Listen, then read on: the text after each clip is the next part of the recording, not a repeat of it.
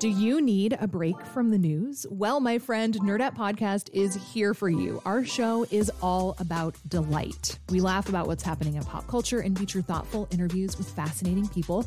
We even have a monthly book club that you can participate in. I could just go on and on about it. I loved this book. It was an experience, I'll tell you that. I discovered authors I had never heard of, and I'm really happy that I did. Come hang out with us. Listen to Nerdette wherever you get your podcasts.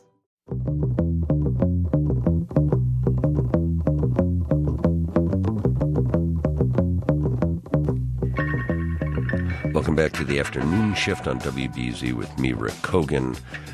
It has become my favorite part of the week. I enjoy getting up every day and realizing I can still walk, but my favorite part of the week is Curious City. I'm welcoming the senior producer of this segment, Jennifer Brandel, is in here. WB reporter Robin Amer is in here with a special guest. Curious City, and you people love Curious City. I don't need to tell you what it is. You call in, you ask a question, and they go about finding out these great secrets of Chicago. Jen, hi. Nice to see you. Hi. That's right. That's what we do. And we bring you along with us, too. So when you ask a question, oftentimes you'll get to accompany us on a little bit of reporting. So in studio, our special guest that you mentioned is Miriam Reuter, and she asked us a question a few months ago. And what was that question, Miriam? My question was, how has the Chicago coastline changed over the decades? Why would a kid from Cincinnati ask a question like that? I find it a wonderful, wonderful question, and I'm sure there was no easy answer, Robin. But why would you? What intrigued you? Well, full disclosure, the question was actually a friend of mine. We're bouncing questions back and forth in order to call Curious City. Yeah, because I got the. It's now the parlor bar game of Chicago. Yeah, and my friend came up with the question, and I thought about it, and I thought, that's right. I live right on the lake in Rogers Park. I walk my dog on the lake all of the time. I drive down Lakeshore Drive, almost every day, and I was part of a sand volleyball team on the lake, so I'm there a lot, and I love it. It's one of my favorite parts of the city. So you just stole the question from someone else, but it's still a valid question. True. How did you go about? I find it a very intriguing question. Did you, Robin, too? Oh, absolutely. I was thrilled when Curious City brought this to my attention. There's so many elements to answering it. I mean, there's the natural history of the coastline. There's the built history of the coastline. There's the fascinating political history of the coastline and all the struggles to determine what will or won't get built there. So I was very excited to be part of this answer team. How'd you go about it at first? Photographs? Yeah, we decided to take a very visual approach to this question, in part because I do a lot of multimedia work, but in part because it makes sense. Our associations with the Chicago coastline are largely visual. So we tapped one of WBEZ's partner institutions, the Newberry, for help with this. And in August, Miriam and I went to the Newberry and met with their curator of maps, Jim Ackerman, and asked for his help to sort through some of the earliest maps of Chicago, which are at the Newberry. And so if you go to WBEZ.org right now, or if you go to our Scribd account, you will actually see about half a dozen of these historic Chicago maps dating all the way back to 1834, just after the city was founded. And you can see it. You can look at these maps and say, wow, in 1858, for example, we have a map from 1858 there. It is obvious that the coastline fluctuated from year to year because of the Chicago River depositing sand there, or that in 1898, where we have a map of the downtown, Michigan Avenue was the lakefront. Whereas now there's all of this parkland and Millennium Park and whatnot. Michigan Avenue abutted the lake. So you can see step by step how the coastline has changed over time in these maps. I can see in looking at your passion for this project. I'm serious. And you too, Miriam Reuter, you must have gone crazy at the Newberry. I had so much fun. It was a blast looking at all of these maps that I never would have gotten to see had I not asked the question. So some of it is all just natural occurrences, and others of it is Cap Streeter and his stupid boat and silt filling up and Lakeshore Drive.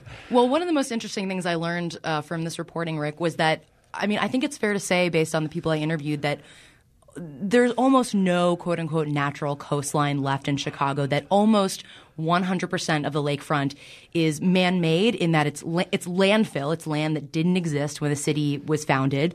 We created it with dirt and rubble. Sometimes rubble from the Great Chicago Fire was used to create new land. Robin, who did you interview for this? Who's an expert on this? Well, I talked to a couple different historians, including a woman named Lois Willie, who I know is an old friend of yours. One of the great journalists of all time. Pulitzer Prize-winning reporter who wrote a definitive history of the coastline called Forever Open, Free, and Clear.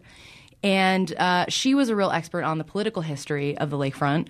We also talked to a woman named Julia Bachrach, who is actually the official historian at the Chicago Park District and is an expert on landscape architecture. So she was able to show us how people's approach to creating these landscapes that looked natural, but which were actually man-made, changed over time. Who should we hear first?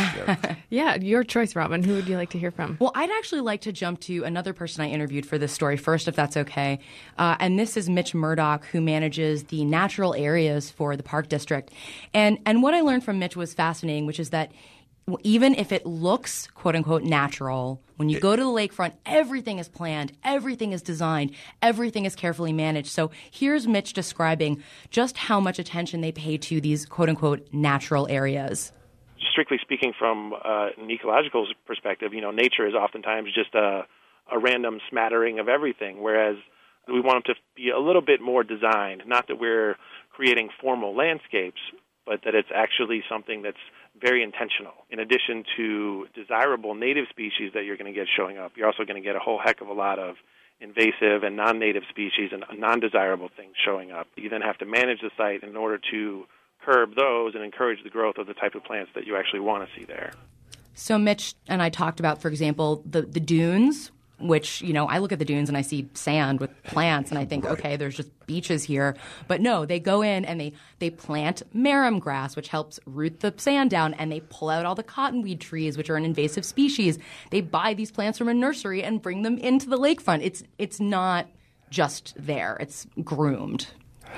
So the politics involved in this, too, is very interesting because the Chicago lakefront could have turned into Gary and Whiting and some of the other places. What did Lois Willie have to say about that? She obviously had something to say. Right, absolutely. And Lois's point was basically, and the point of her book is that the lakefront has always been the subject of struggle, that there have always been people who've wanted to build on the lakefront, commerce, industry, the Illinois Central Railroad, which did get to McCormick Place. Yeah. And then there have been preservationists, fans of open green space who said, you know what, no. Forever open, free, and clear is how the lakefront should be. And Lois wrote her book in 1972, just after the various political and social struggles of the 60s, and she watched all of these groups in Chicago, fight development. But unfortunately, according to Lois, the outcome of these struggles were very uneven. But you notice who won? White neighborhoods. The protesters in Hyde Park were mainly white, not all, but mainly. The protesters in Lincoln Park were white and influential. The protesters on behalf of Oak Street Beach were white and influential. So it was money and whiteness that carried the day. Wow, that's a great quote. That's such a Chicago quote. Exactly. It's like the history of the political struggle over the lakefront, I think, really is Chicago's history. Miriam, are you pleased, Miriam Reuter, having asked that question, are you pleased with what you found out? Are you satisfied, or are you disappointed that it's not natural, that it's heavily influenced by politics? How do you feel about this? I'm absolutely satisfied. I think it's makes it even more interesting that it's influenced by politics and intrigue and lots of landfill. I do too. Robin Amer, you must feel so too, that this makes it a much more fascinating story, don't you think? Well, I'm an urban planning geek, and so to learn all that I now know about the struggle that went into shaping the lakefront, the design elements that went into shaping the lakefront, it makes me love Chicago that much more. And if I may say, Robin wrote a really huge 2,000-word beautiful article on our website. You can go learn everything that Robin learned on her trek, as well as check out maps and photos, archival, great material on there. That's what Curious City does so well. Miriam Reuter, good luck with your theatrical career here. Thanks for asking the question. Robin Amer, Great job. Thanks, Jen Rick. Brandel, always a pleasure. Curious City is produced by Jennifer Brandel, WBZ and AIR, the Association of Independents in Radio. Lead financial support comes from the Corporation for Public Broadcasting. Now I have off to Membership Central, and I will talk to you tomorrow.